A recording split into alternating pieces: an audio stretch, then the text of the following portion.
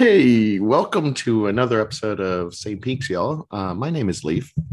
My name is Chess, and this is the podcast where two librarian geeks talk about the TV show Twin Peaks every couple of weeks. With the intent of recording. Yeah, we really want to try to get weekly, and we were going weekly there for a little while, but then things have just been happening, life, it's okay though. Well, we were going weekly, and then this guy showed up and he asked me, "Got a light?" Got a light? That's called acting. Did I get you for a second there? Great, yeah. I've been working because I told you about the other Wink Wink secret Wink Wink podcast idea. I've been working on Wink Wink, and I've been working on my voice acting skills. Right, so, nice, very nice. Wink, wink. If this is your first episode, wow, what's an interesting point to just join us randomly. Welcome. If you're a legacy listener who's been listening for a while, welcome back. Then you will know that Leaf has never seen the TV show Twin Peaks. He is watching for the first time. Meanwhile, I have seen the TV show Twin Peaks more than once. It's my favorite TV show, and I summarize the episodes, and Leaf gives his color commentary, and we talk about the many mysteries on the show, our favorite quotes from the episode, and we also pick MVPs, and then we rate the episode, how many fish in a percolator we would give it. Excellent. I should also say too, to those legacy listeners, thanks for listening, guys. Thanks for knowing life happens. We appreciate you. We got a tweet that I have to tell you about, Leaf. It's from the Blue Rose Task Force podcast. Here, wait. You guys can't. Oh, by the way, if you're if you guys look us up, you can actually look up our channels called Same Team Y'all. That's the name of our other podcast that's on a nap time right now, a nap time sabbatical. You can look at our beautiful faces, but I'm doing this with my hands, and I have what kind of face would you say I've got? Face. A sour. Her face was sour. So you can watch us on YouTube if you like, and you can tweet at us at Same Team Y'all. Like the Blue Rose Task Force podcast tweeted at us, and they said, this is pretty cool, Leaf. This combines a couple of your favorite things, Twin Peaks and gaming. It says, hey there, did you know that the game Firewatch, are you familiar with the game Firewatch? I am. I've played it. It is great. It was made by the Idle Thumbs team, who also host a podcast called the Twin Peaks Rewatch Podcast. True story. So all everything's coming together. In case you're confused, Leaf, David Lynch's dad worked in a Firewatch tower. Oh, we've talked about this before, I think. Yeah, you looked a little confused. I don't think you remembered that little piece of David Lynch trivia. Yeah. So it's all coming together, and we really appreciate you telling us all about that. That game is on the Switch, and I think you would like it. Maybe I should give it a try. Yeah, I think you would like it. And our new segment, Sent from My Guy Phone, our latest correspondence with Guy Dudeman from It's Happy Hour in France, another Twin Peaks podcast. So much podcast love in the room tonight. That's very cool. It's like a real podcast love fest up in here. Guy says, hi, Tess and Leaf. After I watched this episode the first time, he's talking about episode part 8 of The Return, which we discussed in our last episode. I believe that one's entitled Got a Light. Got a light. Got a light. I'm losing it, but that's okay. After I watched this episode the first time, I was on a 2-day high. Probably my favorite Peaks moment is Senorita Dido kissing the golden Laura sphere.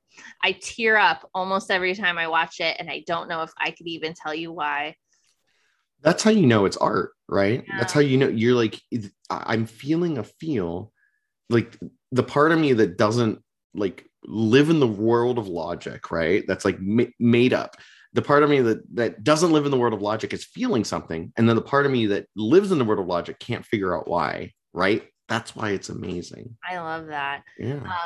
I don't think of the globe as being literally Laura. I like to think of it more as spirit, grace, compassion, whatever quality it was that helped Laura free herself from Bob. I believe the giant and Dido are putting concentrated good vibes into the world to combat Bob. Other fans have noted that the frog moth, by the way, were you doing a frog moth dance during our intro?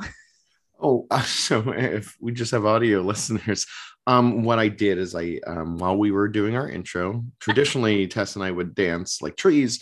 Somehow my dancing has turned into something new. It is art. And then you felt things, and then the logical part of your brain didn't know. And I kind of danced and pantomimed like I was catching a fly, and then I swallowed it, but then it was caught in my mouth for a while, and then it flew out. I don't know, man. It was amazing. It happens. Fans have noted that the frog moth came in through the window like Bob did in Fire Walk with Me. That might suggest that the girl experienced some kind of violation that's represented by the bug, and maybe the sleep spell that the Lincoln Woodsman casts represents a general denial that sort of thing could happen there, like sleep equals denial. Of course, that's just one way to see it. Thanks for another great show sent from my Guy phone. Thank you, Guy. We appreciate your contribution. If we made like a little segment music, it would go like this. This is Guy. Maybe if we keep doing it, I'll do that for you. Like this is Guy, and you're like, now it's time for this is for my Guy phone. Real quick, sleep equals denial. The Matrix. What does the blue pill do? Do you remember? I don't know. What does it do? I thought it just sends you back into the simulation. Well, if you're in the simulation, remember you get a choice: red pill or blue pill. If you choose blue pill, it puts you to sleep. Denial. Yeah. Are you ready? Did you watch this episode? Thank you. I watched it last night. Late night. It was a post-midnight episode I was watching. Oh my goodness. You were watching that. You were listening to the Electric Easy podcast. Yes, real quick. I know this isn't the Electric Easy podcast about the Electric Easy podcast. Real quick, listeners, there's a podcast called Electric Easy. It's a audio drama. It's a, what did they say? It's a movie. It's a movie for your ears or something. Yeah, it's like an immersive sound design, musical sci-fi romance. I mean, yeah, semi-noir kind of. Yes. Yeah. Anyway, it's really good. Shoot, I lost my track about Electric Easy. Oh, I was going to ask you, because you're a little bit more plugged in than I am. Pun not intended, Matrix pun. Are people talking about Electric Easy? Not that I know of. So weird, right? Like, I feel like I went around, I was looking for like fan art, right? Like there should be, I was like, I want to know what like people think Vector looks like and this, and I don't see any. You and I should start an Electric Easy podcast. Electric Easy podcast. It's a podcast, a fan podcast for the podcast. I thought about it because there's only 6 episodes. Anyway, we're busy people. Let's jump into this. Let's jump right into. People should be talking about this. By the way, Electric Easy, check it out. It's really good. This episode of Same Peaks, y'all, by the way, is sponsored by Bud Light. Bud Light Seltzer. No, Bud Light Seltzer Tie Dye. If you like Fun Right, and it's also sponsored by Sonos. Sonos. Experience the difference. So funny. Okay. This episode that we're about to discuss is part 9 of Twin Peaks: The Return, also known as This Is the Chair. Yeah, I'm sitting in a chair right now. Yeah, there's a couple different chairs in this episode. Yeah. We begin with Booper walking back to civilization. He looks rough. He sees a red bandana on a fence post, and I guess that signifies to him that he's reached his destination. And then there's a lot of jumping around in this episode. Next, we're in an airplane. We're in the airplane with, remember, Gordon and Albert and Tammy and Diane, who all traveled to see Booper.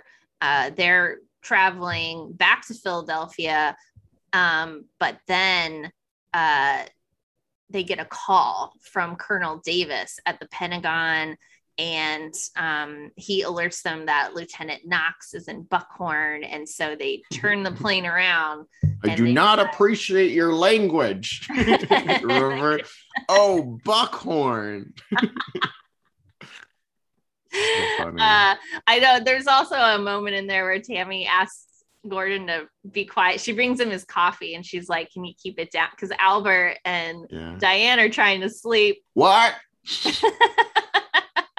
But ever since you shared your theory that you don't think Gordon actually has hearing loss or isn't experiencing it to that dramatic a degree, I'm just like, oh, he's just trolling everyone now. I think he could be. Like, it's just the long game, right? You know? It's true, though. Then that would make Gordon, I feel like that would put him like what our friend Ryan Dowd would call an everyday sadist. I mean, maybe, but it could also be lying to everyone that he interacts with. That's not cool. I don't want to believe that about him. But it could also be that he's doing this to keep up the charade so that he can then, Part of his spycraft. I mean, he's in the Blue Rose business, right? That's Blue true. Rose, in theory, is what the most important business anyone could be in. We don't know what it is. You have to make sacrifices for important careers like that sometimes for the good of the nation and the world. Also, for listeners, I am a bald man and I don't often miss having hair. In fact, someone's coming in. What's going on? Let me reach my hand like this, and what do I got? Ooh, thank you. Thank you. It's Norma. Mistress, don't tell my wife that you're down there. For listeners, that was my wife. She brought me so anyway, this episode's also sponsored by Magnum non-dairy ice cream bars. They are delicious. Oh, I'm gonna open this real quick, guys. This is also, Tess and I made jokes about this earlier before we hit record. This is the ASMR segment of the podcast. Give us a nice tasty bite there. We want to hear it. Get up right next to that microphone. This is a magnet. Is this funny? I think it's funny. You know what? I think it's funny. Who cares? This is I know. We like it. This is Magnum bar, non-dairy, with almonds on the outside. Purchased from Weiss.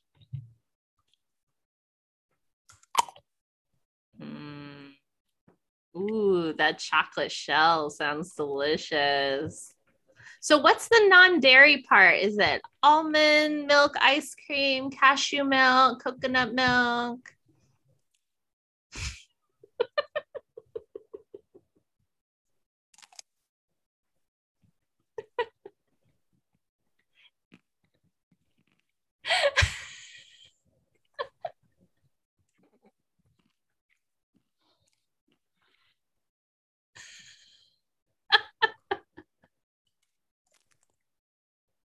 All right, so Booper arrives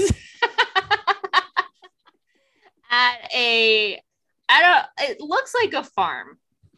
And I remember in the last episode, Ray said he wanted to go to the farm. And I'm wondering if this is the farm. Like, I wonder if there's kind of like a bad guy HQ and that's where he's ended up at. Highlight it for me, please. Okay. He has some friends there. Do you remember Chantal? I mean, I'll never forget her from her brief appearance. And then, this is her, maybe her partner, Hutch. And I don't remember if we've met him already. I don't think we've met Hutch, but I think I know that actor. That actor has been in a lot of things. That actor's name is Tim Roth. I know that. Yeah, he's the first thing I always think of is the movie Reservoir Dogs, but I don't know if you've seen that movie. But he's a prolific actor. He's been in many things, TV, movies. First thing I think of when I see him is The Incredible Hulk. Do you remember? Spoiler alert, he turns into the Abomination. That's true. And that's the Edward Norton Incredible Hulk. Yeah, I feel like it's sort of a forgotten gem in the Marvel Cinematic Universe. I'll never forget. I actually really like it a lot. There's a line Tim Roth delivers in that movie that is like just the perfect amount of like kind of cheesy, but it's a comic book movie, right? And he goes, "Sir, how you feeling?" He goes, "Like a monster." And I love that line. Like, how you feeling? Like a monster. And then he turned into a monster. So by the way, I was reading up a little bit about Tim Roth in this TV show, and apparently I mean, I guess this is a little bit of a spoiler, but I guess maybe I shouldn't say it because the dub might get you. Did you see my eyes? Like, yeah, you shot right out of my head. I'll tell you in a future episode what I found out about Tim Roth. If you really want to see like some gross, like me licking the chocolate off the stick, just go to YouTube, search Same Team Y'all.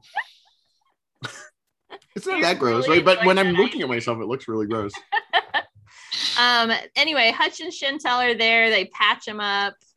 And then we're back on the plane where Gordon is asking Diane if it's okay if they stop in Buckhorn.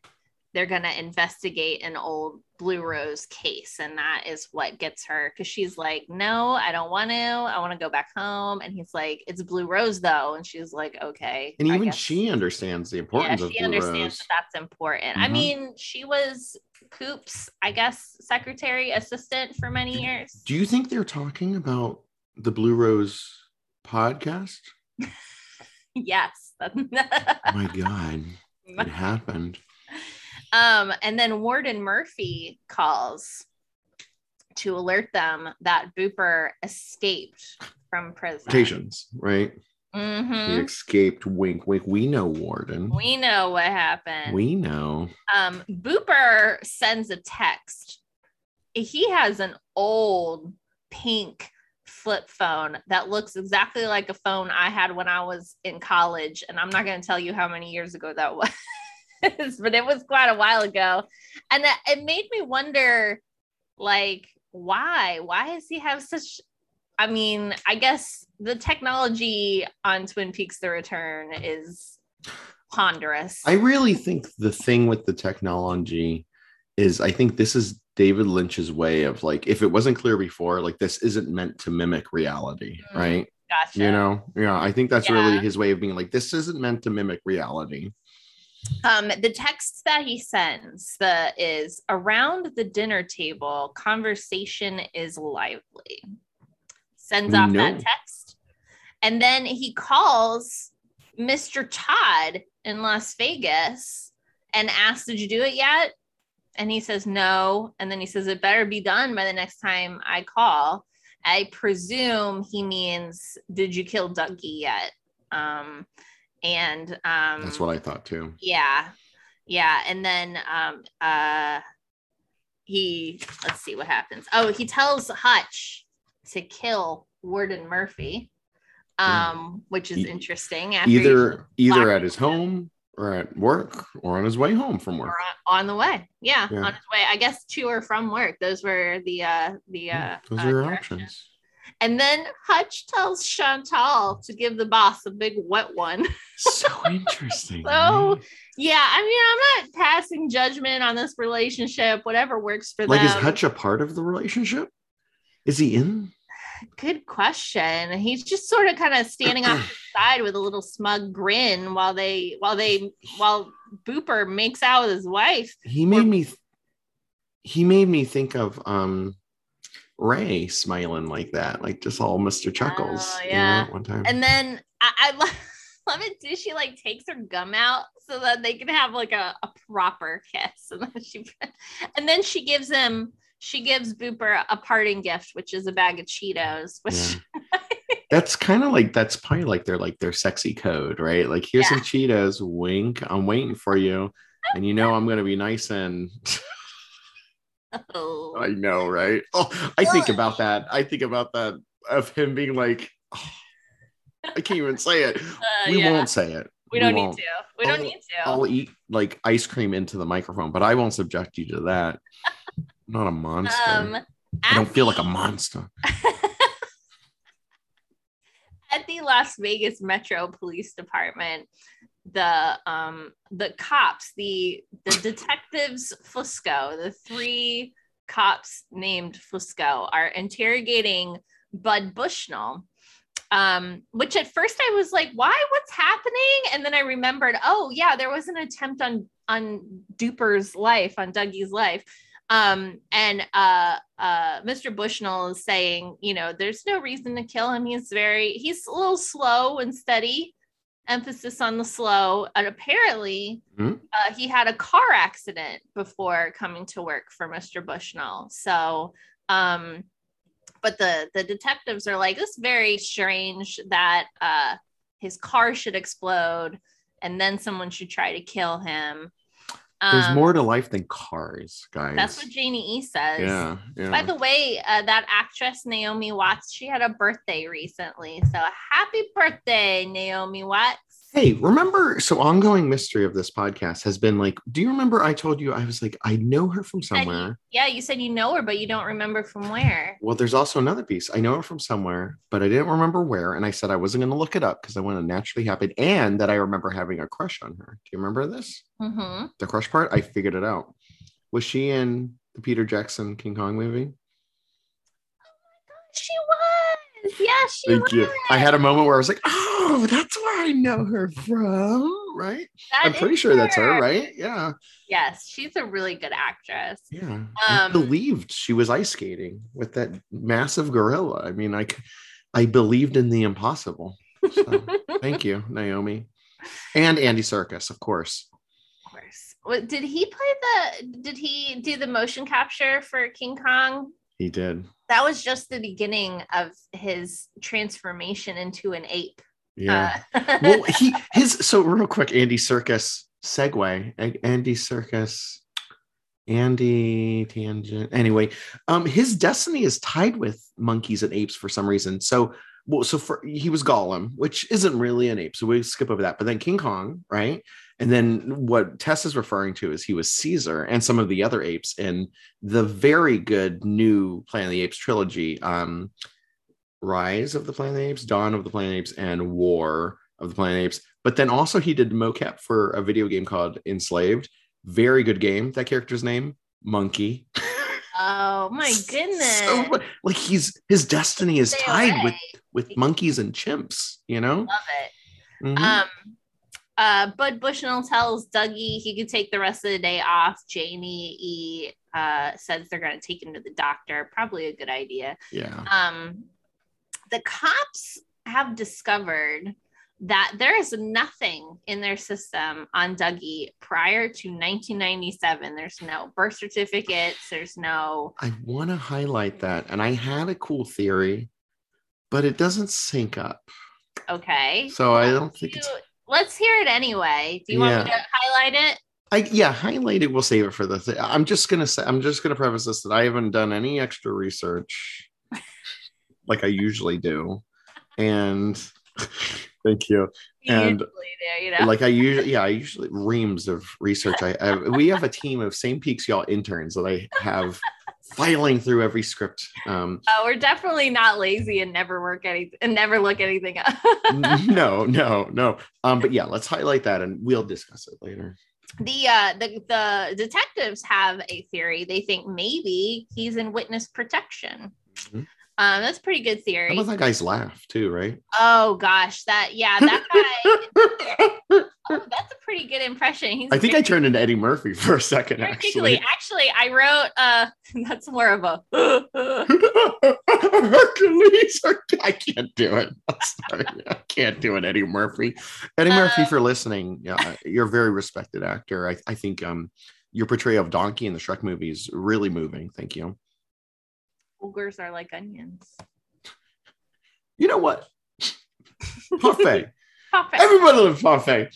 You ever see someone who's like, hey man, you want to get some parfait? Nah, man, I don't like that parfait. Everybody loves parfait. Everybody likes parfait. I have a note here. That one cop is a real giggler. That's what I wrote down. He thinks everything's funny. I also wrote down that cost him $239 for the tail light. Yeah, I know. Tail light. Yeah. This I feel like kind of goes along with my theory of like, remember I was talking about in previous episodes about how life is going on all around you. Like just because we're watching this TV show and we think that these guys should only be talking about Dougie and Mhm. the crime and the actual plot of the television show that we're supposed to be watching. Instead, they're like laughing about a tail light. The one of the cops goes out to he switches out the coffee cups so that they can get some fingerprints. And then a sergeant arrives to tell the Fuscos that, speaking of prints, there were prints on the gun. And it's their old friend Ike the Spike. So I guess they've been trailing this guy for a while, and he's been spotted at an off-strip motel. And then there's this real slow push on Duper staring at the flag while America the Beautiful plays in the background. And then a woman walks by in red high heels, and he kind of follows that. And then he notices an electric outlet, and he kind of gazes upon that for a while. My first thought was, okay, highlight it. Okay, all right. Which part? Oh, highlight the flag and then the woman. Okay. Yeah. Please. All right. Thank you. The Fuscos go out and they're like looking at the tail light, like that tail light keeps coming back. Ike the Spike is leaving a message for what I presume is Mr. Todd, and he's telling him, I'm going on medical leave. Which good for him. Take your leave. You should take it. Well, he's having a bad week. He broke his spike. Yeah. I mean, yeah. Take your leave, y'all. Whoever you are, if you need to hear this, take your leave. Take your, real quick. And I know this is tangent heavy, but you know what? Tess and I, we spent like a long time not talking to each other, right? I discovered on YouTube. So I've been trying to focus on things that are, positive, which you feel like we would do automatically, but sometimes you kind of skew in one direction. Anyway, I discovered a YouTube, it's a YouTube channel, but they don't have any content. They just make comments. It's called Tails Cares About Your Mental Health. And it's an image of Tails. I don't know if you're familiar. From Sonic the Hedgehog. From Sonic the Hedgehog. And I've looked. So if you go to his YouTube channel, there's no content, but you can see discussion season. And he just leaves positive things about people. It's like, thanks, Tails. Really thanks for looking after me. Yeah, it's really sweet. Like the way I found him, I was watching an ASMR video that featured a glass ink drop pen. It was phenomenal. Anyway, Tails was like, who cares about our mental health? Of course. Was like, thank you so much for making this video. It's very important. And, anyway, that's the thing. At the morgue, everybody is going to see the body, except Diane. Diane, by the way, I kind of love the scene. She's like man-spreading, like the way that she's sitting. She's like taking up a lot of space, and she's smoking. And they're like, "You can't smoke here." She's like, "It's a morgue. Like, if I want to kill myself, I will." That guy's just like, okay, well, I guess we're gonna go now. Yeah. Good. Now she pulls out her phone. She's received a text message, and it is the one that Booper sent. So highlight it. Highlight the text message. You got it. Itself. I don't know. Yes. You got it. Thank you.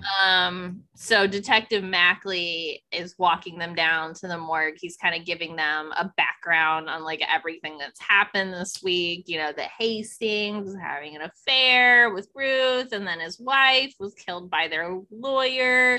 And then they mentioned that his secretary died in an explosion.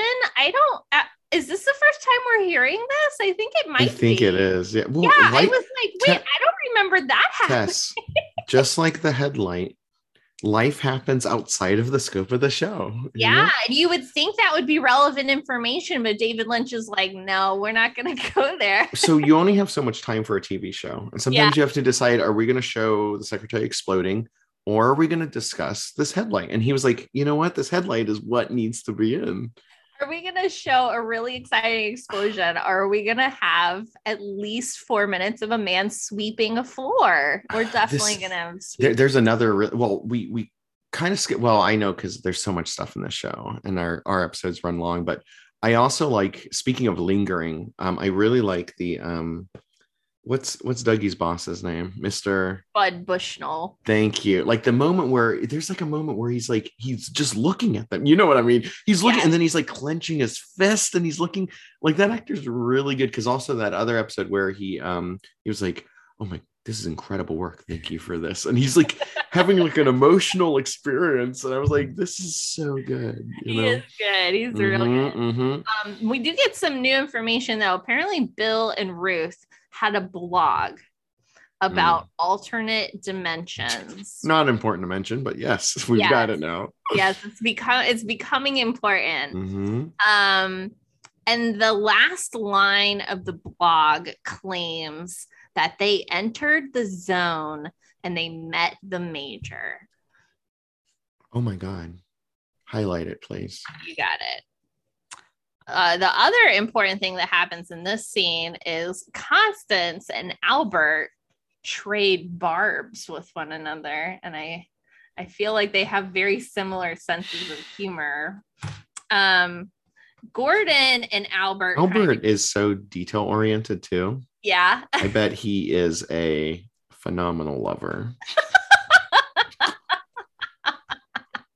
mean, really, ladies, think about it.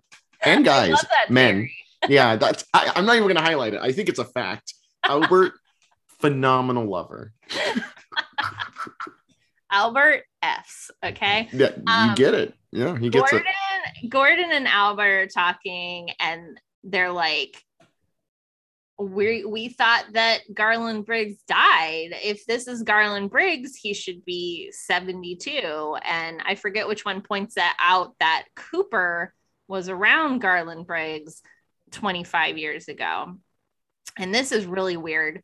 Constance also shows us that there was something in Garland Briggs's stomach, and it was Dougie's wedding ring. We've seen that before though, right? Haven't we? Yeah, I think we did. Yeah, but we didn't know. We didn't know what it was, and now we do. Yeah. And they say we need to speak to Hastings. They're going to talk to Bill Hastings. Yeah. We get a little vignette of Jerry Horn. His bad trip continues. He's still out in the woods. Literally, he trips himself, of course. Yeah, he is scared of his own foot. His foot, I don't know if his foot is talking to him or if he thinks his foot is talking to him, but it's saying, I am not your foot. Well, I was going to say, is it his foot? I'm not convinced. It looks like it's attached to his body. And he even he tries to attack his foot. I love him lunging and then be like,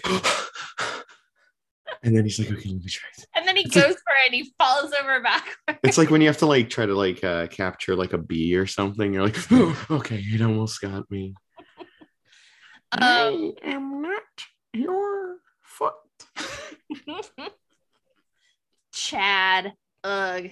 I hate Chad. I hated seeing him sitting in the conference room eating 2 frozen meals. I don't even know why that. What do you think he was reading? Because he kind of chuckles. He does. I don't know, but I don't know. He makes me mad. He gets a little bit of a comeuppance though, because. Yeah. Why? Well, because Frank tells him you're not supposed to eat in here, and he makes him move his stuff, and he's like, "Oh man!" And then he's like, "Okay." And I thought Hawk wasn't going to open the door for him. A little help here, and he's awkwardly. It's such a great scene too, because we've all been there where we're holding awkward stuff, and we're like, "I hope I don't drop it." It'd probably be easier just to make 2 trips. No, I'll just keep doing one. This is weird.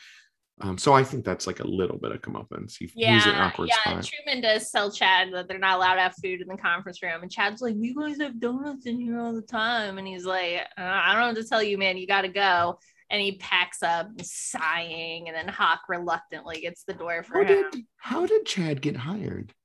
That's a great question. I mean, all joking aside, I don't think Harry would hire him. And I don't think Frank would hire maybe him. there's just a huge shortage of police in the town of Twin Peaks, much like in a lot of places across the nation right now. It's hard to hire good cops, and so is it? I guess I don't follow the news. Yeah, it is. And I, maybe they're just kind of taking who they can get at this point. Military service is experiencing the same thing. It's just hard to get good people who want to do that job. It's kind of a thankless job. It's a hard job. Yeah. You have to be passionate about it and selfless too. Yeah, you do. You have to be a real servant.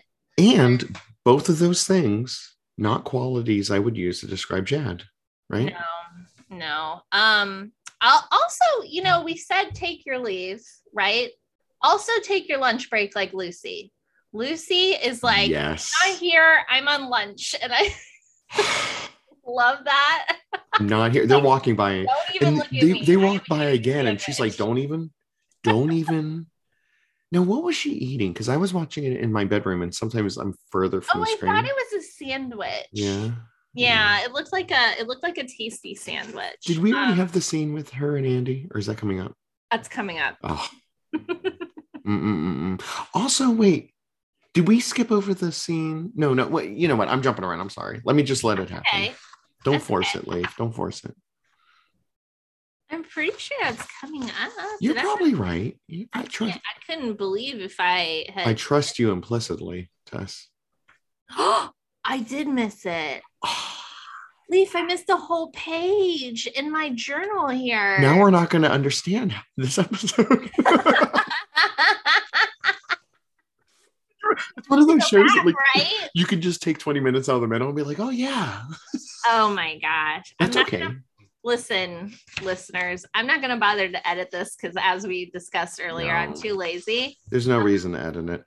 So remember when Ike the Spike was leaving that message? Well, he's there at the motel and the Fuscos arrive and they've got him surrounded. And they tell him, he's like, we have your palm print. In fact, we have your whole palm. And Ike's hand is like completely wrapped up. I'm wondering, did he like really squeeze his hand off? Because remember that I forgot about that. What did the anti-tree say? It told him to squeeze his hand off. He didn't say it like that though. Squeeze his hand off. Thank you. Maybe he did squeeze his hand off. That's incredible, right? Yeah. I don't know what's going on there. There's a beautiful shot of the sun rising over the Twin Peaks Sheriff Department, and here is the chair. I'm glad. You know what? Thank goodness I said something. Oh, thank goodness you did. Thank goodness. We were going to go through this whole episode and not talk about this chair. This is a good scene. It's another great chair in this episode. Andy and Lucy are arguing about a chair. Well, I want our listeners to voice their opinions. Are you team beige or team red chair? Are you hashtag beige chair or hashtag red chair? I want to know. Take the red chair. Your hashtag red chair. Yeah. Andy wants the red chair. Lucy wants the beige chair. And they're like kind of arguing with each other. Highlight it for me. Okay. Very lore centric moment. They're like arguing, but it's so I love, and not to be like, I love the moment when I realized that it's like this is a parody of humanity, right?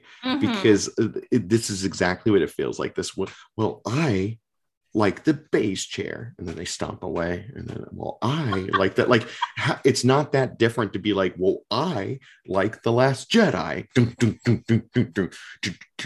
Well, I don't like The Last Jedi. David Lynch gets it, But I also do feel like when you're in a marriage, you have arguments that are sort of like this, where it's like, because what ends up happening is Andy's like, I want the red chair, and Lisa's like, I want the beige chair, and then Andy's like, you know what, you can get the beige chair, and so what does she do? She buys the red chair. And I feel like I feel like in my marriage with Brett, I can't think of like a particular instance, but I feel like we've made many like compromises for each other in this way of like, really what I wanted was for you to tell me that I could have what I want, but you can have what you want. I don't really care. Like, Yeah. I just wanted to be validated. Yeah. Johnny Horn, we see Johnny running around. Someone yells, "Who let him out?" He's running around this house and he collides with a wall and it looks like he really hurt himself. Have we seen Johnny in this season before? No, this is the first time we've seen him. Yeah. So good. And what an entrance. Okay. So that's why you don't run in the house, right? Yeah. This is such an important scene. To think that I would have jumped over this. I'm Bobby, Frank, and Hawk. Yeah, can you imagine? Like, I'm just like, what about that one scene that was important? And you're like, no, I didn't feel like I just took a nap in the middle of the episode and I just stopped writing notes. They all go to see Betty Briggs, which I noticed that Betty was on her laptop, which made me think about your point a couple episodes ago about how people of an older generation, there's kind of a stereotype that they are like adverse to technology. And you were applauding the fact that, like, say Doc Hayward, for instance, is like, yeah, I use Skype all the time. Here's Betty. She looks very comfortable behind that laptop. Go Betty. Highlight it. Oh, really? Highlight her on the computer. I got a theory. You got it. She already knew that they were coming. Of course. She knew that they were coming to speak to her about the last day that Garland spoke to Coop, because Garland told her that one day Bobby, Hawk, and Sheriff Truman would come to ask her about Coop. And he told her that on that day she should give them something. And she motions to the chair. This is the chair. And there's like a secret cubby in the chair. And she extracts from it like a small metal tube. And she tells Bobby, and this is such a sweet moment, she tells Bobby that Garland always knew that he was going to turn out okay. And it was I love that. So good. As far as we know, Bobby today is a really good guy, right? He hasn't done anything that would make us think he's not. He seems certainly not a Chad. What's his name? Chad? Oh, it's not a Chad. He's not a Chad. Like Bobby, who was honestly really messed up in the original series. He murdered a guy. So, but now. Oh, I forgot about that. Yeah, that happens. Let's not forget. Let's try not to forget. Never forget. Just like the Incredible Hulk movie. Never forget. Bobby was a drug dealing murderer, philanderer, just a no good Nick, as my grandma would say, and now he seems like totally reformed. He seems like a real stand-up guy. No good Nick. It's a play on the word beatnik, isn't it? Well, sort of, yeah. Okay. So those are some scenes that were in this television show that I forgot to tell you about. All right, we go back. Tess, by the way, I always appreciate you taking notes. Thank you. And posting the episode and making the thumbnails for the episode and everything, thank you so much. Yeah. Thank you. Did you have anything that you needed to highlight in those scenes? I think they haven't opened the tube yet, right? No, here it comes. Okay, all right. Thank you. All right. So is it? they're trying to open the tube and Bobby is like, I know how to open it. I've seen this before. We need to go outside and you have to throw it against the ground. See, it's this really sophisticated secret. And then it hums and then you throw it again when it stops humming and then you can open it. And inside there's a piece of paper and the paper has like some notes on it. It's like 253 yards east of Jackrabbit's palace. Put soil in your pocket. 2 days from now, there's some dates on there that are 2 days from now at 2:53.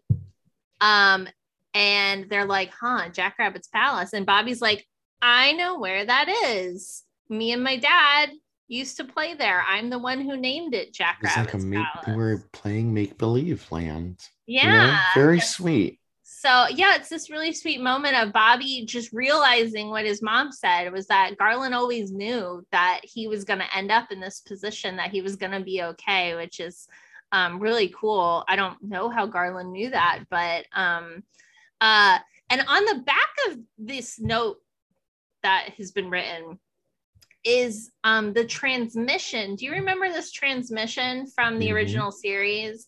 And it says Cooper Cooper. However, if you recall, the transmission said Cooper Cooper Cooper. There were 3 Coopers, but these guys only noticed the 2 Coopers. Are there 3 Coopers in this one, or is it just 2 Coopers? Just 2 Coopers. I mean, you can kind of see that it's cut off, that there is another Cooper that's cut off, but these guys seem to just notice the 2 Coopers. So the sheet of paper did have 3 Coopers, but the 3rd Cooper's cut off. Yeah. Give me 1 second. And now I'm having a real Hawk and Frank Truman moment. So there were 2 Coopers. There were 3 Coopers. 1 Cooper got cut off. 3 Coopers. Highlight it for me, please. Okay. Thank you. So it's one of our lingering scenes here. Diane is out smoking. Thank you. This is my favorite scene of the episode. This is your favorite scene of the episode? I know, look at you. This is I rewound it. This is my favorite scene of the episode. It is so good. It is so awkward to me. And that's probably why you loved it, because you love I got some new I'll off air, I'll tell you, I got some new good awkward stories. Oh god, it's so good. Oh. Diane is smoking and Tammy and Gordon come outside to join her. They say that they're joining her because Albert is indisposed, which I have a theory about that. Oh, I didn't even think about that. I presume that Albert is asking out Constance. Oh, I thought you were telling me he was. Or he's going to the bathroom. Oh, no. What did you think? Highlight it then. Oh. Highlight it. What's going to happen? You can guess. Come on. Do you think? No. Highlight it. All right. Hey, Tess. Highlight it. It's so awkward because God, I love it. And Tammy's like shifting her weight on her hip. Like she's like, I don't know what. Yeah, Tammy cannot stand still. She's just constantly moving. Is it a heel thing? So I've never worn heels. Is it like you have to shift your weight or your feet snap off? Heels are very uncomfortable, but she strikes me as the type of girl who wears heels on the regular. So that shouldn't be the issue. I think that maybe Tammy is like an alien in a human body and like she just can't get comfortable. I don't know, but it drives me nuts. I watch this scene and I'm just like, oh my God, girl, please stand still. I can't handle it. Do you think they told her to act extra awkward? Probably. And then Gordon takes the smoke of the cigarette. He's like, I guess he's a former smoker. And he's like, whoa, he loves it. As a former smoker myself, I related very strongly to this scene. Like I whenever I like walk past somebody smoking, I'm like I mean, you know what? There's no shame in that, because to me, you know my opinions on like eating meat and all that, and I still like Wendy's commercials. It's like so stupid. I'm just like, I watch nature shows and like the salmon jumping out of the river, and I'm like, just jump in my mouth. Oh, jump in my mouth. And I'm like, so I totally get it. Like, just like a bear. Yeah, they know. Yeah, just like a bear. Yeah, no shame in this game. Is that our new tagline for Century? Yeah. They no shame in this game. Speaking of bears eating salmon, by the way, it is Fat Bear Week, which if you're not familiar with Fat Bear Week, I'm about to. Is it Fat Bear Grills Week? No, I'm about to blow your mind. Okay. Just look up Fat Bear Week, and it's Katmai National Park, which is in Alaska. Every year they have just for funsies competition to see who is the fattest bear, and you get to they show you before and after photos of the bears when they arrived at the there's like a river there of the Brooks Falls. So when they arrived, and then now like how much fish they've eaten to prepare for hibernation. And these are some chunky bears and they're so cute. I can't handle the fact that bears are like an apex predator, and yet they're also like wicked cute. Like I want to hug them. But go check out Fat Bear Week. It's like the highlight of my year. I always look forward to it, and you can now vote. Voting is now open, so please go do your civic duty and vote. I've never heard of Fat Bear Week. My first instinct is that would be like a porn site, right? Like I'm gonna go to Fat Bear Week now, and never tell you this. Maybe don't Google Fat Bear Week. I don't know. Sexy Fat Bear Week. Or go ahead. I don't know. I'm not judging. No judging. I'll tell you. First time I got an email, I was like, oh, I should get onto this email bandwagon. I was like, oh, people say hotmail.com is a good website. You already know where this is going, right? It's very important that you spell mail the correct way when you put in hotmail.com as a young high schooler, and you will go to a different website.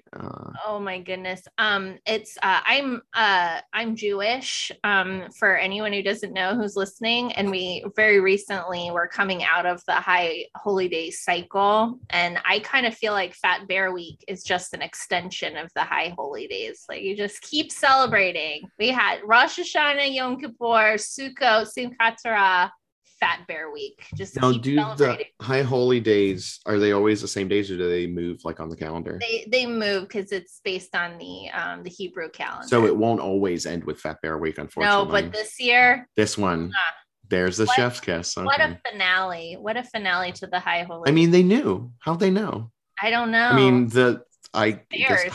no, I meant like in the Torah and stuff. Like, how'd they know? They knew Fat Bear Week this whole time. Thank you. We get another really great performance from Matthew Lillard as Bill Hastings. They go to interrogate him, and he is crying immediately. I'm gonna guess that Bill Hastings, the character, has not stopped crying like since he's been arrested.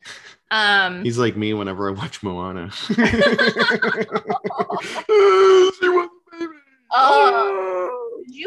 Have you watched, real quick segue, or so many segues, tangent, have you watched the second season of Love on the Spectrum?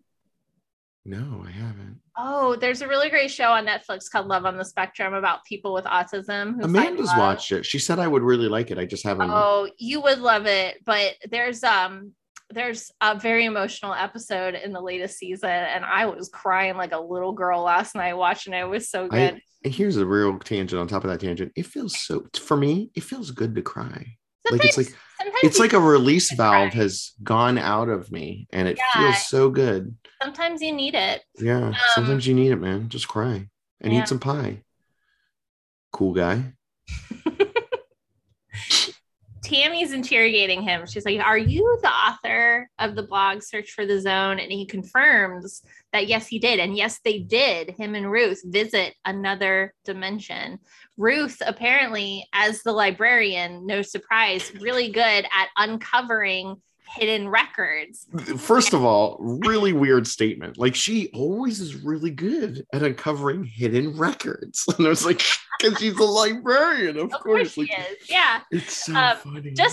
If anyone is listening and wonders, do you and I have access to hidden records? The answer is no. The librarian does not know your password. Wink. We do not know. Wink, wink.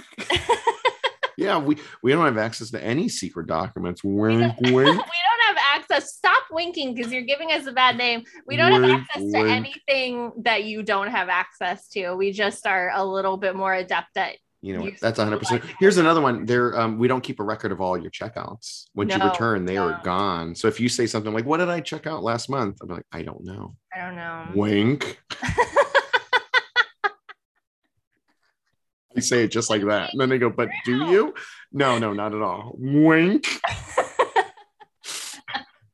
Anyways, the hidden records that she looked up told them if they went to a certain place at a certain time, they could enter the zone, this alternate dimension. And they found Briggs there. Briggs was hibernating in this alternate dimension. Like a and fat bear. he needed some coordinates. Yeah, just like the bears. Oh my God. Just like a fat bear. Knew it. he needed He is kind of coordinates. bear-like as well, right? Like Yeah, his he body. is. I saw that Yeah. body. Kind of Yeah, large yeah, and because you know hairy. what? He's an apex predator and he's also really cute. So, um, he needed coordinates and Ruth found them and brought them. They brought him the numbers, but then there were others in the alternate dimension. And they were asking him what his wife's name was. There was a very weird description of the alternate dimension. I'm wondering, he says there were others there. I'm wondering if there were woodsmen there. I don't know. That was my first thought. Yeah, Woodsman. but she asks if he can identify Briggs. She shows him some photos and he can correctly identify Briggs. And he says that they gave him the numbers and then he floated up and his head disappeared. Yeah. I mean, this one's an obvious one. Go ahead and highlight it. You already know what I'm going to say, right? Yeah, I know. Yeah, of course. But we got to say it. And he said it was beautiful, but then Ruth was dead. And then he woke up in his home. And he was talking about how there were so many people in the alternate dimension. And then oh gosh, he's just wailing. He's crying so much that he didn't kill her. He loved her. They were going to go to the Bahamas. They were going to soak up the sun. I want to go scuba diving. I feel so sad for Bill Hastings in this scene. How did Tammy keep it together? She's a pro. Because here's the deal. When I'm at the library and a kid is like, do you have any Dogman books? I can barely look them in the face and say, no, we don't. I don't know how she looked at his face and didn't say, like, we'll figure this out, Bill. We'll figure this out, man. You went to the zone. I get it. It's fine. We got to get you a good lawyer. Yeah, she's a pro. She's frosty. She just can't stand still. Yeah. Everyone's got one weekness. Hers is she has to be constantly a perpetual movement machine is what she is. She has to keep moving. At the Great Northern, the tone continues to chime.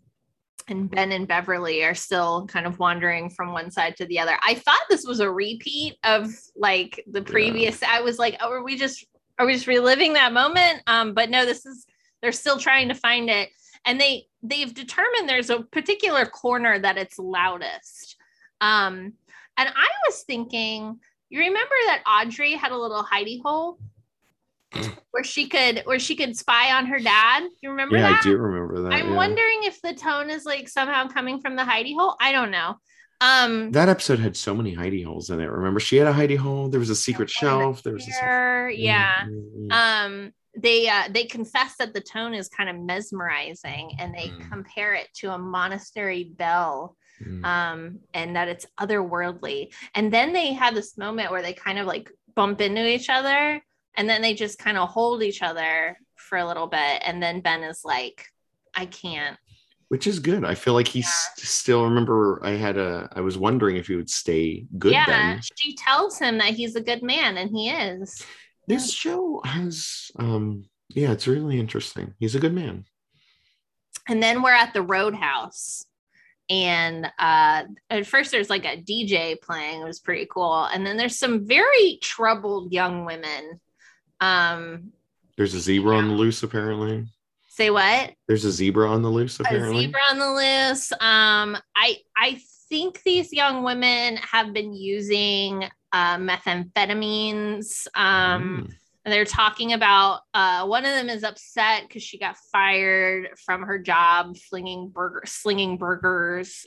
She's got a rash under her arm that's really hard to look at.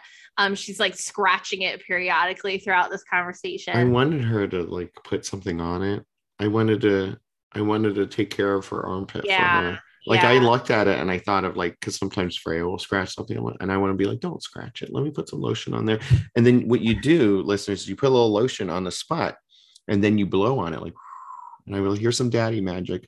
Oh, here's some daddy. And I'll be like, does that feel better? And of course it does, right? Because it's a little wet. I go, does that? And she goes, yeah, it does. I'm like, you're right, Freya. It does. I want to do that to her armpit in the Roadhouse. Does that feel better? Here's some daddy magic. There's a zebra on the loose, you know? Yeah. That rash, man. But have you seen the penguin? It's gotta be like, is this just like a weird inside joke and we don't have the other side of it, right? Yeah, obviously. Yeah. And then this scene with the troubled young women kind of reminded me of like Laura and Donna in Fire Walk with Me, and I'm like, ooh, this is like the new generation of troubled young people. Next generation. Yeah. Twin Peaks, the next generation. Next generation of troubled young people. Yes, yeah. And then Au revoir Simone plays the song A Violent Yet Flammable World. And wow, beautiful 3-part harmonies, by the way. I love it. Lately, I don't know if it's Twin Peaks or if it's just because I've been listening to a lot of music lately. You know, the Spotify. I've been using the Spotify, as they say. The Spotify. I've been using the Spotify, and I've been very much into. I realize at least the thing I'm into is very what I would call kind of semi-experimental, depressing music featuring female vocals, mostly where they're kind of mostly whisper singing. I love it. There's a band I just discovered. Maybe it could be super famous, like Pink Floyd. Emily Haynes and the Soft Skeleton. Have you heard of them? No, I haven't. Very good.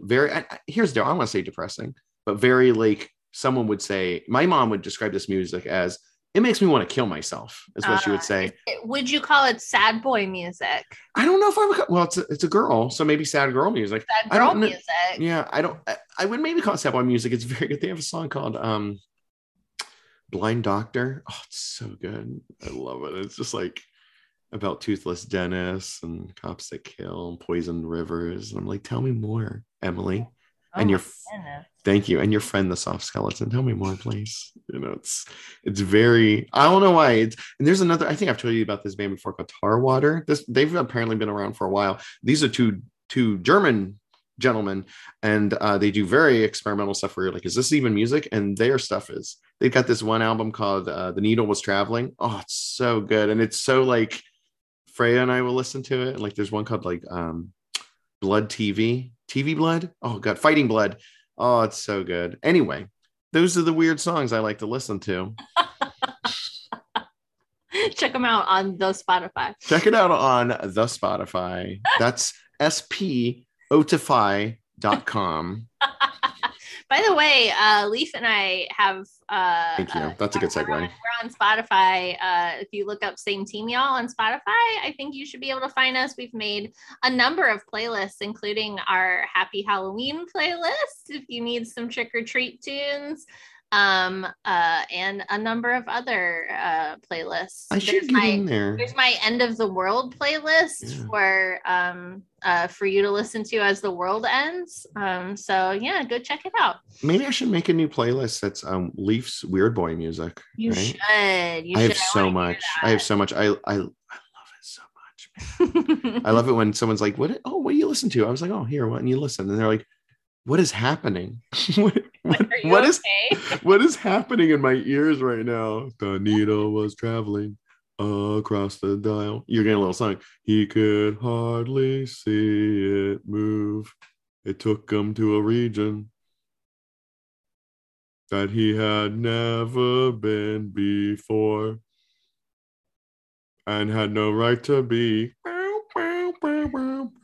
It's so good. It's so good. Oh boy. Speaking of not music. Pain. It was surprise. Anyway. Tar Water. Leaf. Let's hear that So Many Mysteries music. Man, I just miss hanging out with you, Tess. You know, I mean, that's exactly what it is. And for all of our listeners, we very much appreciate you tolerating. Well, you know what? Not tolerating, but going on this strange and wonderful journey with us, really. Oh, where's the music? Where is it? Going on a mystery. We gotta find those mysteries. Okay, I'm done. The first mystery you had me highlight was the farm. Yeah. Okay, theory. I think that farm is the farm they referred to earlier. Okay. that's what I thought too. Mm-hmm. Yeah. Good highlight. What you said, you had a theory that you weren't sure you wanted to share about how there's nothing on Dougie prior to 1997. So let's workshop this a little bit. So my first thought, remember how I told you I thought Dougie only existed because David Lynch needed a Dougie? Do you remember this? And so my first thought was like, did he only start to exist when Twin Peaks existed, the show? But that doesn't work because 97. Yeah, I know. That's where it falls apart. So anyway, that was the end of that. But I was like, why didn't he exist? Could be witness protection. That's probably the easy answer, but I don't know.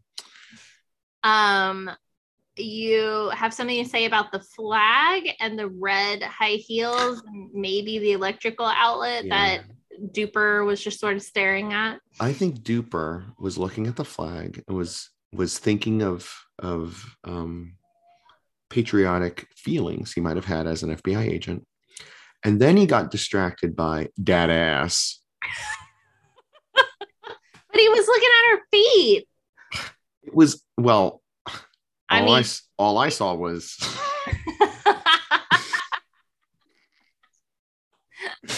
I mean, he could have got distracted by the feet too. And then he saw the electricity. Anyway. I did note that there is one other person who wears red shoes in this episode, and it's Diane. Diane wears red shoes. And I thought, like you, okay, he's looking at the flag. Maybe he's thinking about like when he, became an FBI agent in service of the country and, that sort of thing. And then I thought maybe the red shoes reminded him of Diane. Maybe Diane always wears red shoes. I don't know. Classic Diane and her red shoes. Maybe. Diane. And then, of course, the electric outlet. That's how he got here. So I'm guessing. Like somehow electricity can like exist in different, like it can exist through those different dimensions, like that's the conduit. Did you have something to say about the beige chair versus the red chair? You told me to highlight it. Well, you kind of answered it already. Like, so I thought that like they're arguing about it, but then I thought that I think the whole argument was just so she can like have him be like, you know what, you should get what you want, right? Like I think she just wanted to see that he was sweet, right? And he was sweet, and she was like, okay, I get the one. I don't really care. I just want him to be like, okay, Punky, here you go. Yeah. I think I would also go with the red chair. I think they made the right decision. I think the red chair is kind of more character. And less chance that you're gonna stain it. That beige chair was very light. I don't know if I have any strong opinions about those chairs, actually.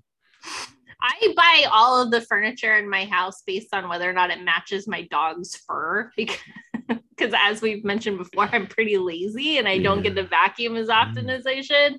So I try to buy I love vacuuming. A lot of brown chairs because my dog has brown fur. I vacuum once a week and I love it. I love to look. So this is what I do. I look at the container, the tube that all the dirt and hair will go in. I look at it and I see that it's empty. I'm like, yes. And then I straighten up. So, put all the stuff away and the toys and all that. And then the last thing I do is I vacuum, and I vacuum and I look at the tube and ooh, it's getting a little full. I love it. Like, cause you vacuum and you don't get anything up. Waste of my time. But I like to look at all the stuff in there and I'm like, oh, all that was on the floor. Now it's in the tube. I love it. I show it to Freya. Look at this. Look how big the tube is now, Freya. It's so exciting. Disgusting we are. I go, yeah, look at it. Well, it's all like skin flakes and stuff, right? Like it's so exciting. And like there's whole lands and communities of bugs living in there that we can't even see. It's incredible. Like we're the universe to them. Yeah. Betty Briggs on her laptop. Yeah, I think she was buying the red chair. Wait, which red chair? The same one that Andy and Lucy? Thank you. Yeah, that's what I'm saying. I think she was also buying a chair. Thank you. Do you want to talk about the text that Booper sent? Yeah. So as far as Booper communicating with Diane, I don't really know what to make of that. But I mean, I think he's texting about that room that we saw. Thank you. Right. And that's what I was thinking, like, there's only like one other table that I really remember people talking over, and it's that scene, I think, in Fire Walk with Me, where they're all sitting around the Formica table. That's what I'm thinking. Talking about Garmin. Formica? Formica? Is this real? Or no, sorry. Is this past or future? I love it so much. Did you have something to say about the transmission and the two Coopers? Oh yeah, I was puzzling something out.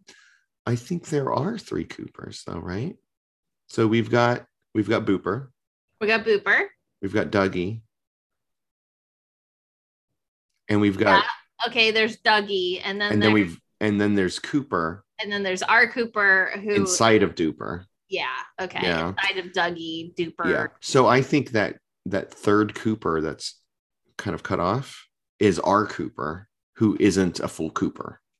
Okay. Yeah. He's like one Ooper short of a Cooper. What do you think Albert is doing? Don't you mean who do I think? Oh my gosh. You think Constance is that kind of girl? Well, here's the deal. First of all, you think that Constance is the type of girl who's gonna make love to a guy she literally just met at work.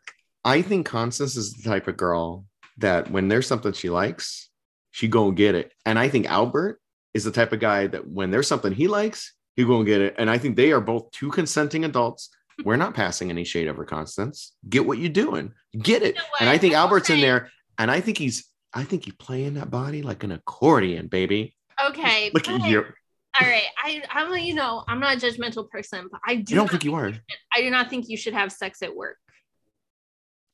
Okay, let's think about this. That's unprofessional, right? Like that's a fight. Tess, it's a morgue. You're right. I stand corrected. Thank you. I mean, you know what? Here's the deal. I'm going to be honest with you. I've never worked in a morgue before. I don't know the policy. If anyone listening's worked in a morgue, tell us, does your work handbook specifically say do not have sexy times in the office? If it doesn't, we might have found a loophole.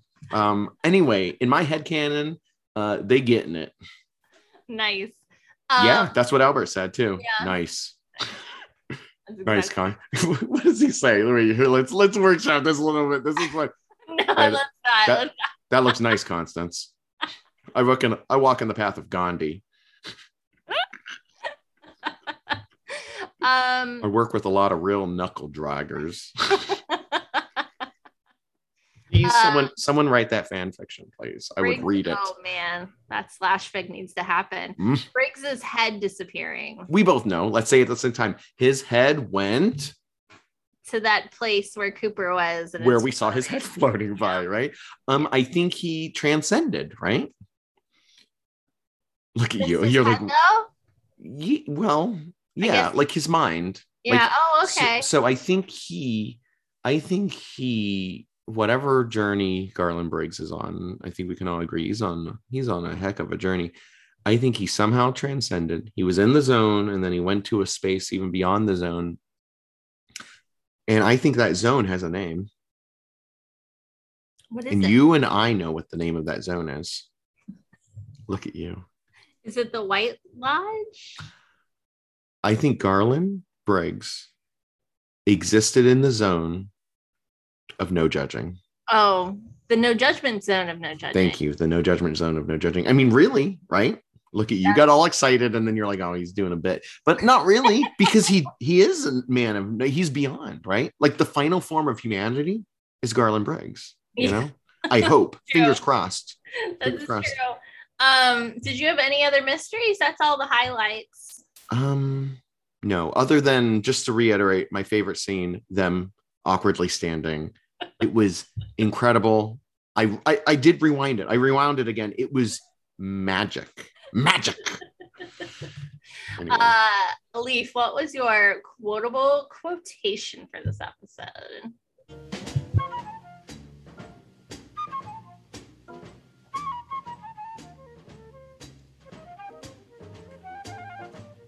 Thank you, Leo Wright. We appreciate everything that you do for us. Flautist. Thank you. Mine is I think I got the quote right. I didn't write it, but I think I can remember this. I am not your foot. Because I was driving home today, and this is how, because I don't know, sometimes I'm just like, well, anyway, I was driving home and I was thinking about that scene, right? And I was like, you know what?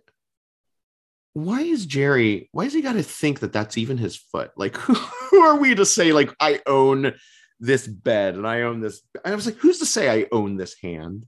This hand doesn't have to be owned by me. Anyway, look at you looking at me like, I know you're like, after all these years, you finally lost me, is what you're saying. But then I was like, I know it's a ridiculous thought. But then I was like, maybe that foot doesn't want to be a part of Jerry. Who's to say that foot doesn't belong on his own path? Anyway, that's my quote. What's yours? Okay. Look at you. There were several that I liked and I wrote down. But you're only allowed to pick one. I'm sorry. I can only pick one. So one honorable mention. Oh man, that's tough. Well, I'll tell you the one that I'm picking. How about that? So in the morgue, and Detective Mackley is catching everyone up on what's happened, and he was like, yeah, this guy was having an affair, and then his secretary exploded, and the wife got killed by the lawyer. It was crazy. And Albert says, what happens in season 2? So funny. Right? Which, I mean, it kind of plays into also your theory about like being on a TV show. And I don't know, I just thought that was really clever. I was like, I wonder if it was funny what Albert said, because he's like, man, this is pretty dramatic, but it's also like, ooh, I wonder if that has any sort of like significance. Let's see if I can pick I think Albert, if anyone could figure out that they were on a TV show, Albert's probably one of them. I think the other person would be Major Briggs too, to realize. If I was going to do an honorable mention, this one's also Albert. Albert's sleeping on the plane. He wakes up. He just wakes up. He looks at Diane. He's like, I know. F you, Albert. Okay, let's do a little Albert Constance role play. You ready? No, let's not. Let's do our MVP. Hey, Constance, I got like 5 minutes here, so take those clothes off.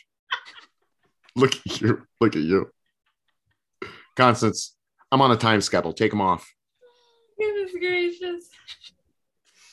What am I doing? Oh, MVP. Were you like, of course.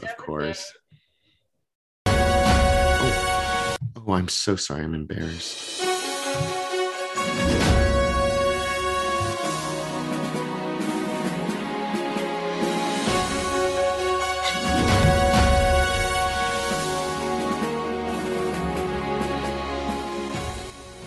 Every time I'm in a weird mood today. It's fine. Whenever I take a shower, and every time I come out of the shower and Amanda sees me, that's the music that plays in her head.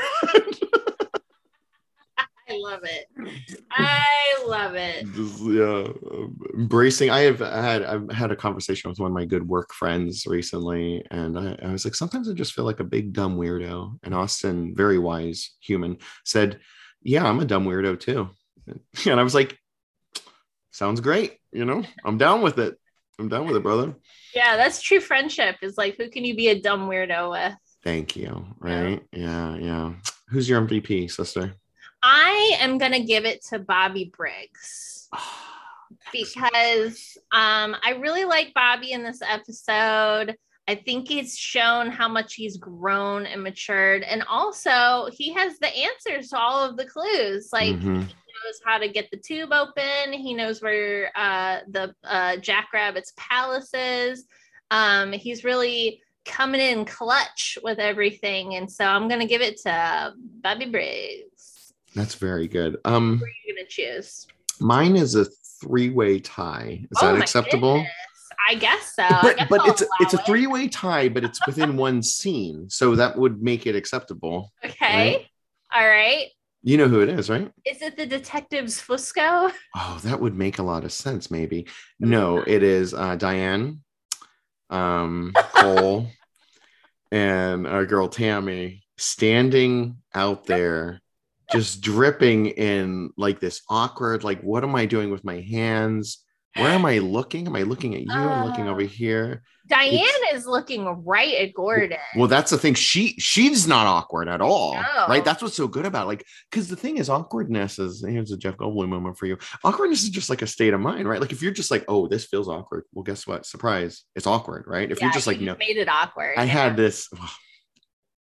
We've had so many tangents, so I won't talk about it. But man, you know me, like I love awkward moments, and I just recently I had a treasure trove of them, and I knew I was going to have them just because of the situation I was going into is typically rife with awkward situations, and I was ready to just like. Oh man, do you have you ever watched the show What You Do in the Shadows? Yeah, I have. It's really good. That kind of reminded me of the energy vampire, Colin Robertson. Yeah. My favorite episode of that is in awkward situations. When they think they're going to it's the Super Bowl, but they think it's the Superb Owl. Do you remember? And he has the football. He goes, "This is the egg." It's so funny. Oh, I love that show so much. I love awkward humor. I think Office does awkward humor really well, but then it kind of gets to absurd humor near the end, which is fine. Absurd humor is also probably my second favorite humor. Anyway, those are both good humors.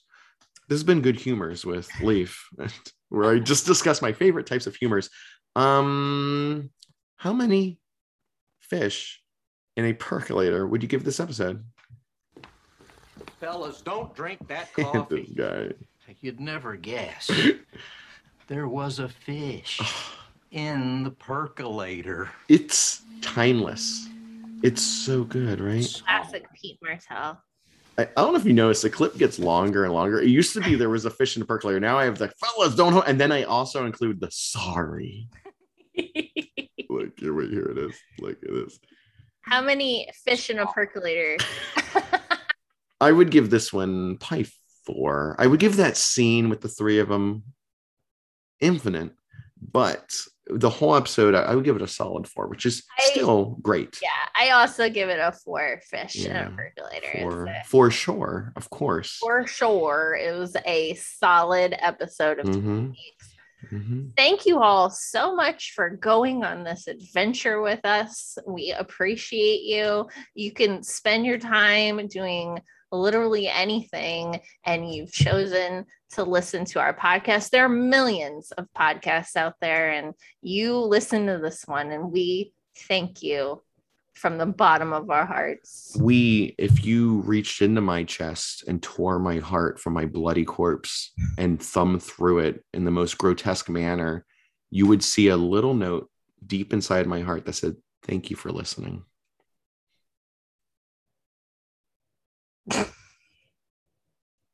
Was that it?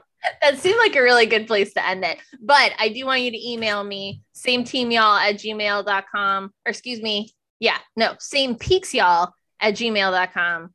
And tell me if you're team beige or team red chair. Exactly. And we don't always say this because Tess and I have transcended the very concept of ratings and reviews. But please rate and review us. We like the number 5. I think our last review was 20 something months ago, so we would love to get one, please.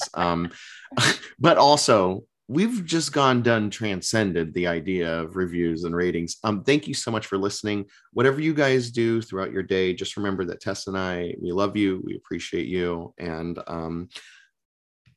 what was your name again? F-U, Leif.